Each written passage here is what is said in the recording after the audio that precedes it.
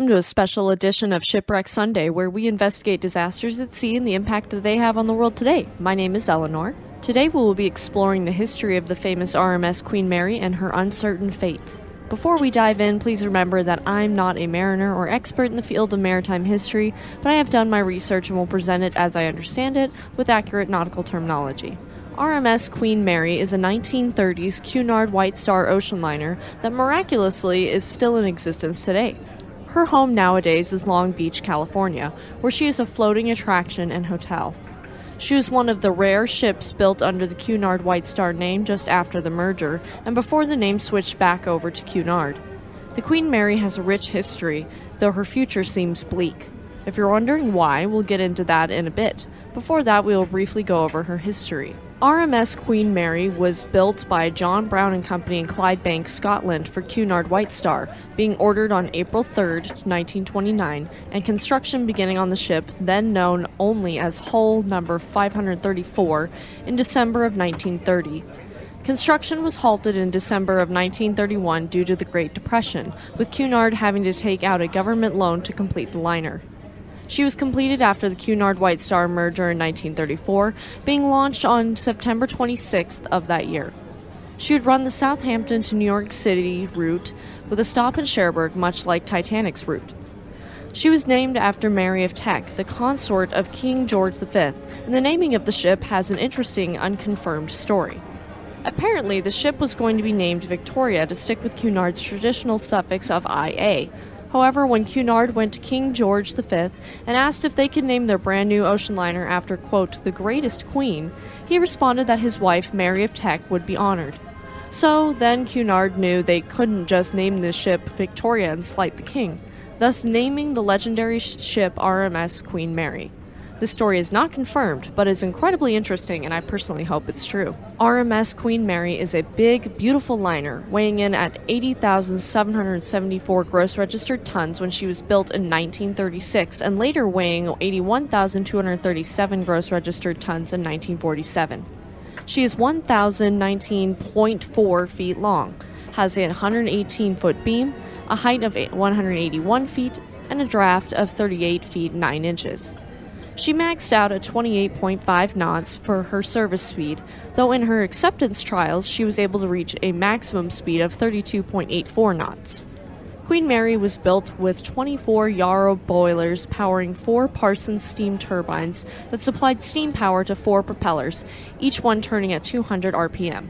RMS Queen Mary sailed on her maiden voyage from Southampton to New York City on May 27, 1936.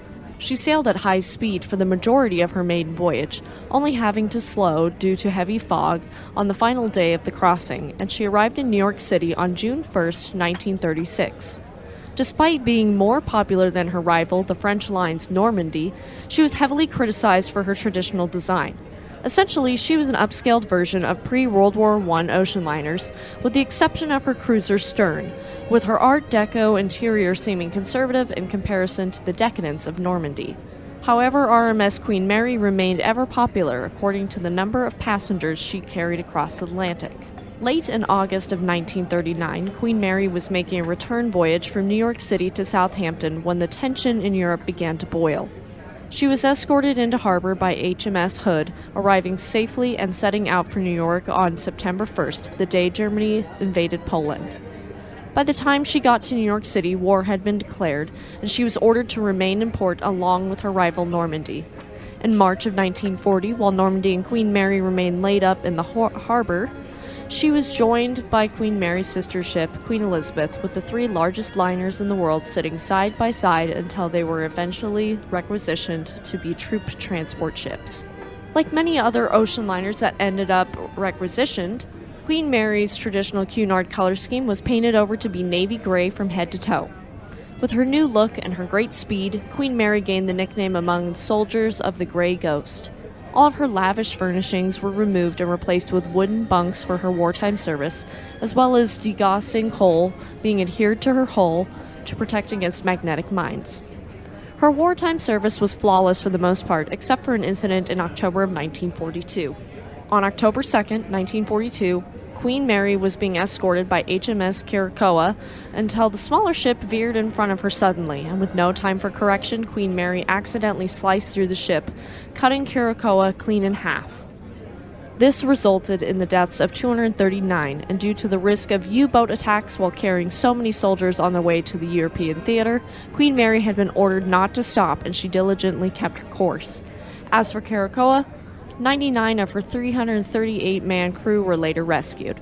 Queen Mary's most notable contribution to the Second World War was her incredible transportation of enormous numbers of soldiers.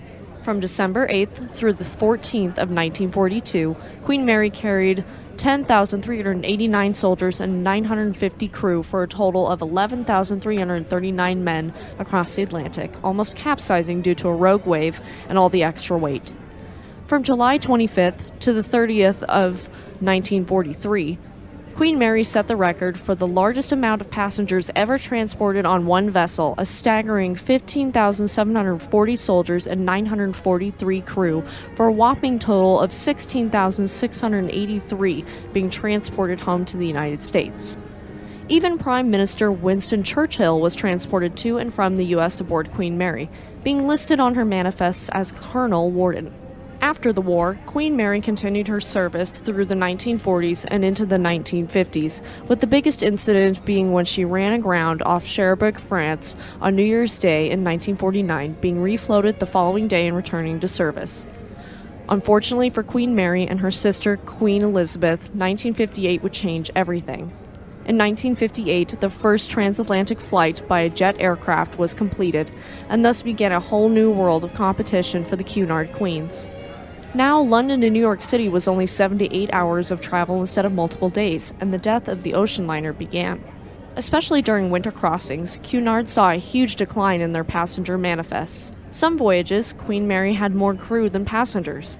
By 1965, Cunard's entire fleet was running in a huge deficit, and despite this, they had already begun construction on a new liner, Queen Elizabeth II. To try and continue financing the construction of this new liner, Cunard chartered out much of her fleet. Due to the combination of the age of the ships, lack of public interest, inefficiency in the new market, and the after effects of the National Seamen's Strike, Cunard made a shocking announcement. The Queens were up for sale. Queen Mary came dangerously close to the scrapyard at this point, but luckily for her, the largest bid that outdid that of the Japanese scrapyards came from the city of Long Beach, California, for $3.45 million. So when she retired from service in 1967, Queen Mary made her 1,001st and final voyage to Long Beach after having carried 2,112,000 passengers over a whopping 3,792,227 miles. She sailed from Southampton for the last time on October 31st, 1967, with Captain John Treasure Jones, her captain since 1965, joined by 1,093 passengers and 806 crew. After rounding Cape Horn, she arrived in Long Beach on December 9th of that year, becoming a permanently moored tourist attraction, hotel, museum, and event facility. However, this is not the end of Queen Mary's story. In fact, let's get into the meat and potatoes of this video, the fate of Queen Mary. RMS Queen Mary, from 1971 to present day, changes hands many, many times, and she's never as successful as it was dreamt that she would be, hence why her fate today is uncertain. If she continues to be down on her luck, we may see a day where the Queen Mary takes one final voyage to the scrapyard. On May 8, 1971, the Queen Mary partially opened in Long Beach as a tourist attraction for Jacques Cousteau's planned Living Sea Museum, with only portions of the ship open since specialty restaurants had not opened its dining areas and Pacific Southwest Airlines had not completed their work inside the ship yet. Because of this, the ship was only opened on the weekends for guided tours. By December 11th of that year, Jacques Cousteau's Museum of the Sea opened, with a quarter of its planned exhibits ready. By the close of the 1970s, Cousteau's museum flopped due to low ticket sales and the deaths of many of the fish that were housed there.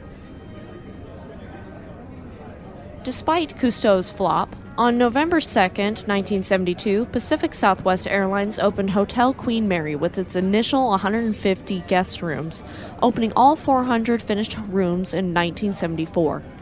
With that, PSA brought in Hyatt Hotels to manage and run the hotel, operating from 1974 all the way to 1980 as the Queen Mary Hyatt Hotel.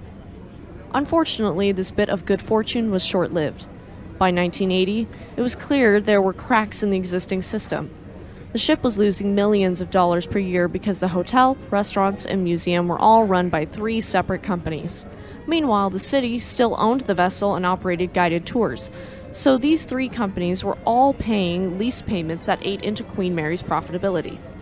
It was decided then and there that the ship needed to be managed by one singular company that specialized in attractions and entertainment venues. This is where Jack Rather comes into play. He was a millionaire local to Long Beach who absolutely loved the Queen Mary and had sailed aboard her with his wife many times.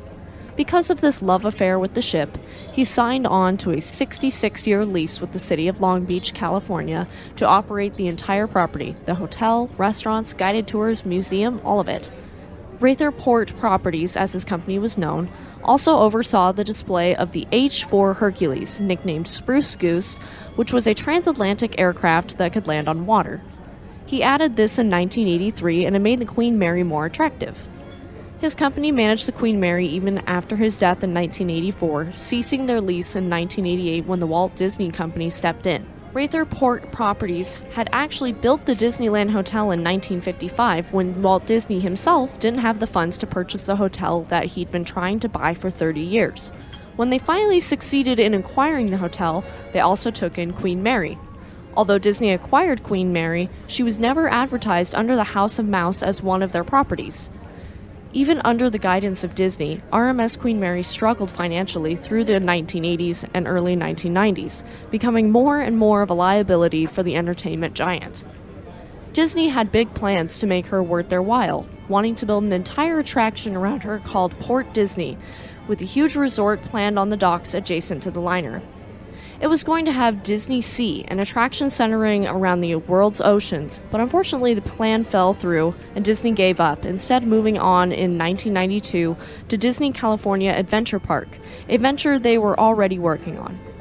The idea of Disney Sea was eventually used a decade later in Japan as Tokyo Disney Sea, with a recreated ocean liner called SS Columbia as their star.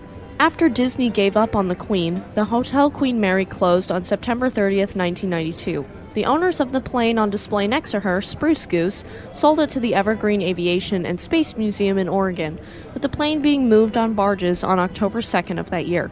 Queen Mary remained in limbo until December 31st, 1992, when she officially shuttered her doors. During this period of respite, the ship was nominated and finally registered on the National Register of Historic Places in 1993, and the Port of Long Beach turned over control of the vessel back to the city that had saved her. On February 5th of 1993, RMS Foundation Inc. signed a 5-year lease with the city of Long Beach to operate the property. Queen Mary was getting another chance, and it was in good hands. The president and CEO of RMS Foundation Inc. was Joseph F. Prevritil, and he had actually managed Queen Mary for Rather back in the day. On the 26th of February, the tourist attraction reopened entirely, and the hotel saw a partial opening with 125 rooms available as well as banquet facilities. The remainder of the hotel rooms would open on April 30th of 1993. In 1995, the lease with RMS Foundation Inc. was extended into a 20-year lease to operate the ship. Another company, Queen's Seaport Development Inc., was established in 1995 in order to take control of the surrounding real estate. The dome that housed the airplane H-4 Hercules was used as a soundstage for film and television, especially since it was much larger than any soundstage in the Los Angeles area. In 1998, the lease with QSDI was extended to a 66-year lease. In 2001, Carnival Cruises repurposed part of the dome as a passenger terminal for the cruise line. Later in 2004, Queen Mary and Stargazer Productions added Tibby's Great American Cabaret to the space where the ship's bank and wireless telegraph room once were located. This transformed the space into a working dinner theater with a stage, lights, sound, and scullery. In 2005, QSDI filed for Chapter 11 bankruptcy protection. For anyone not familiar with Chapter 11 bankruptcy filing, I'll give you a brief definition. Chapter 11 bankruptcy in the United States Bankruptcy Code is commonly referred to as a reorganization bankruptcy. This means that in most cases, the debtor retains their assets, has the powers and duties of a trustee, may continue to operate their business, and may borrow new money if given court approval. However, this does not eliminate their debts, but merely puts a new plan in place in order to pay them off. So, QSDI was filing for protection against Chapter 11 bankruptcy in preparation for it to happen. To say the Queen Mary was not making money would be an understatement. She was once again hemorrhaging cash. In 2006, after this filing, the bankruptcy court requested bids from third parties that were interested in taking over the 66-year lease from QSDI, the minimum required for the bid being $41 million. The operation of the ship by RMS Foundation, Inc. was independent of the bankruptcy and unaffected by the filing. The following year, in 2007, a group called Save the Queen, managed by Hostmark Hospitality Group, bought the lease from QSDI. Save the Queen planned on developing the land next to Queen Mary and to restore, upgrade, and renovate the Queen Mary. During their time managing the ship, staterooms were updated with iPod docking stations and flat-screen TVs. The 3 funnels and waterline area were repainted to their original Cunard red, the portside promenade deck's wood planks were restored and refinished, and many lifeboats were repaired and patched. Even the ship's kitchens got a facelift and new equipment. So far, this was the first company to love and cherish Queen Mary enough to maintain the beautiful vessel in the manner she deserved. Then, in late September of 2009, Delaware and North companies took over the management of the Queen, and they planned to continue the restoration and the renovation efforts. They were bound and determined to make the ship a profitable attraction for Long Beach, but in April 2011, Delaware and North informed the city that they were no longer managing the ship. Garrison Investment Group said that this decision was not based upon the admiration for the ship, but rather it was a purely business decision. Delaware North continued to manage a Soviet submarine on display next to her called the Scorpion, as it had been placed in 1998. Yet another company, Evolution Hospitality LLC, took the reins of Queen Mary on September 23, 2011, with Garrison Investments leasing the ship.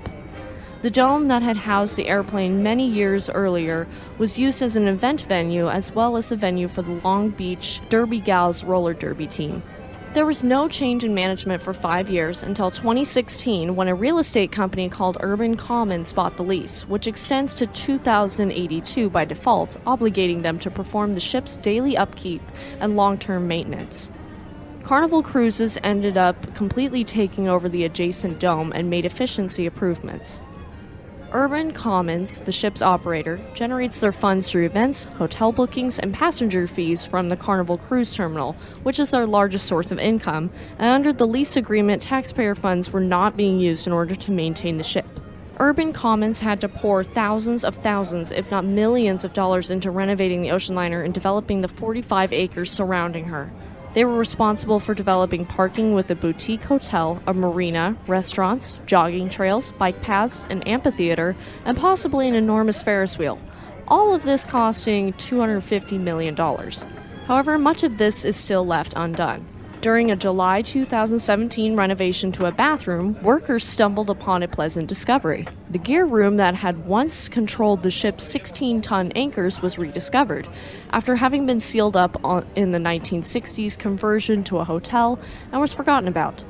2 years later, in May of 2019, Urban Commons formed the Eagle Hospitality Real Estate Trust, with the goal of generating upwards of $566 million for the Queen Mary and its other 12 hotel properties in its portfolio.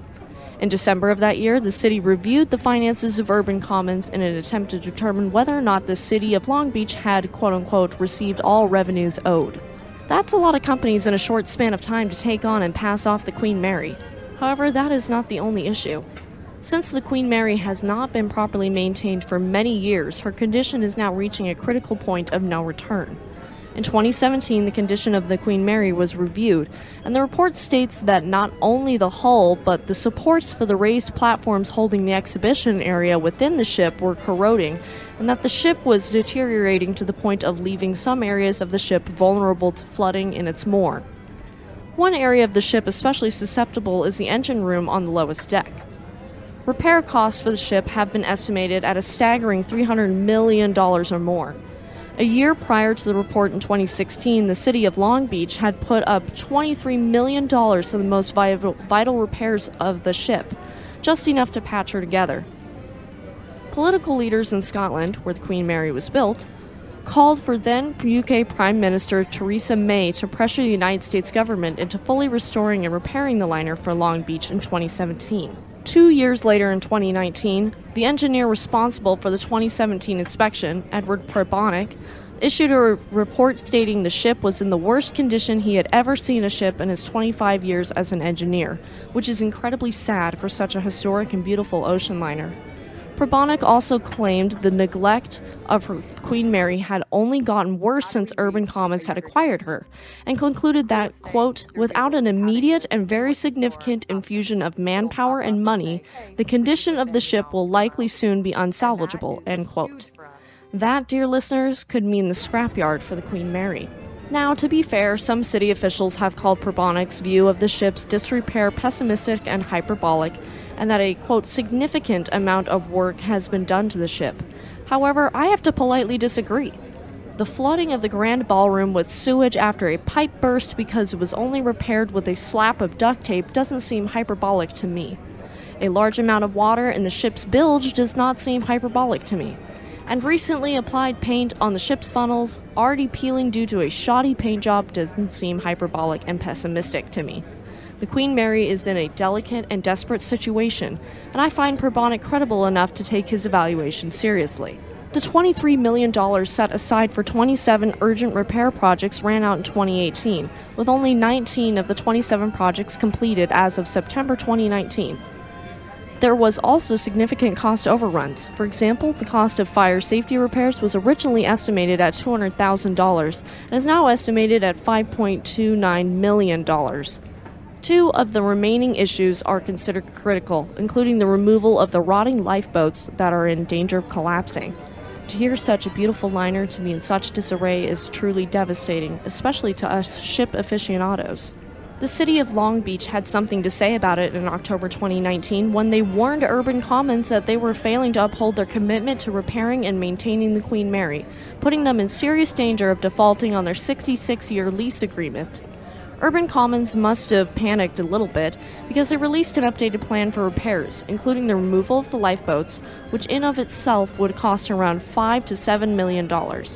As we are all aware, in March of 2020, the COVID-19 pandemic spread across the United States and sent most states into full lockdown.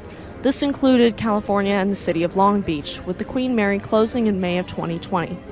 The Queen Mary has remained unopened ever since, with the overseer for the corporations operating the Queen, Eagle Hospitality Trust, filing a motion in federal bankruptcy court to auction off its lease in March 9th of 2021.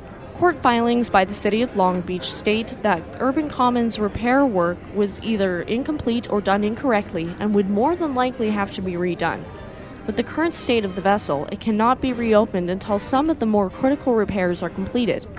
In other court filings, Eagle Hospitality Trust claimed the lease of the Queen Mary was their most valuable asset, and there were no bidders on the lease after all of Eagle's other hotel properties were sold at a bankruptcy court auction. Eagle Hospitality Trust ended up surrendering their lease back to the city, and Long Beach once again took the reins of the Queen Mary in June of 2021. An architecture and marine engineering firm performed another inspection after being hired by the city, and they found that yet another $23 million was needed for urgent safety repairs in order to just keep the ship afloat and salvageable over the next 2 years. The report also stated that the ship has the potential to flood or even capsize, which could ruin the Queen. On September 21st of 2021, the Long Beach City Council voted on the fate of the Queen and ultimately decided to turn the Queen Mary and surrounding Pier H over to the Harbor Department, with the lifeboats finally being removed as they were putting stress on the already fragile shell of the ship.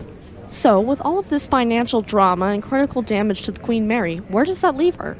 As of right now, she sits dormant in her moor with no further updates on her repairs, reopening, or restoration to her former glory. To wrap up my thoughts on this, I'm first going to tell you my opinion on what I think is going to happen to the Queen Mary and what I think should happen to the Queen Mary. Just keep in mind that these are purely my thoughts. I unfortunately think that Queen Mary will continue to deteriorate until the worst outcome happens and she either floods or capsizes, rendering her unsalvageable and she's sent off to a scrapyard. After doing so much research into shipwrecks, I found that there is a lot of human error and mistakes made when it comes to ships. And I think humanity has at least one more mistake in them. It would be horrifically sad if this historic war veteran of a ship ends up in a scrapyard simply due to negligence, but I could see it happening and happening sooner rather than later. What I think should happen is either the United States federal government, the city of Long Beach, or Cunard themselves should fork up the money to repair this piece of history. History is priceless, and once a piece of it is gone, it can never be recovered. The Queen Mary is so dear and special to so many, and she's done such incredible things in her career that I think it would not only be a shame, but an unjustifiable waste to let her continue to rot away. She should be repaired and restored and then dry docked like the last surviving White Star Line ship, tenderboat SS Nomadic, is in Belfast, Ireland.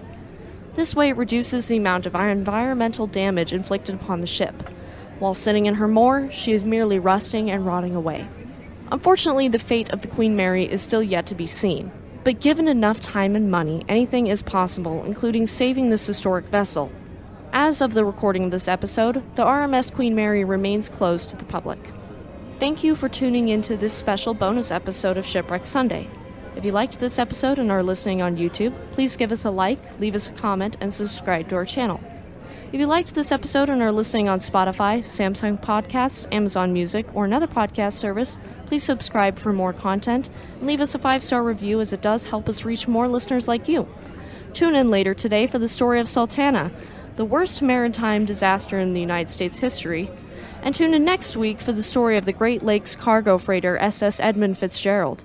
Have a great week, and we'll see you next time.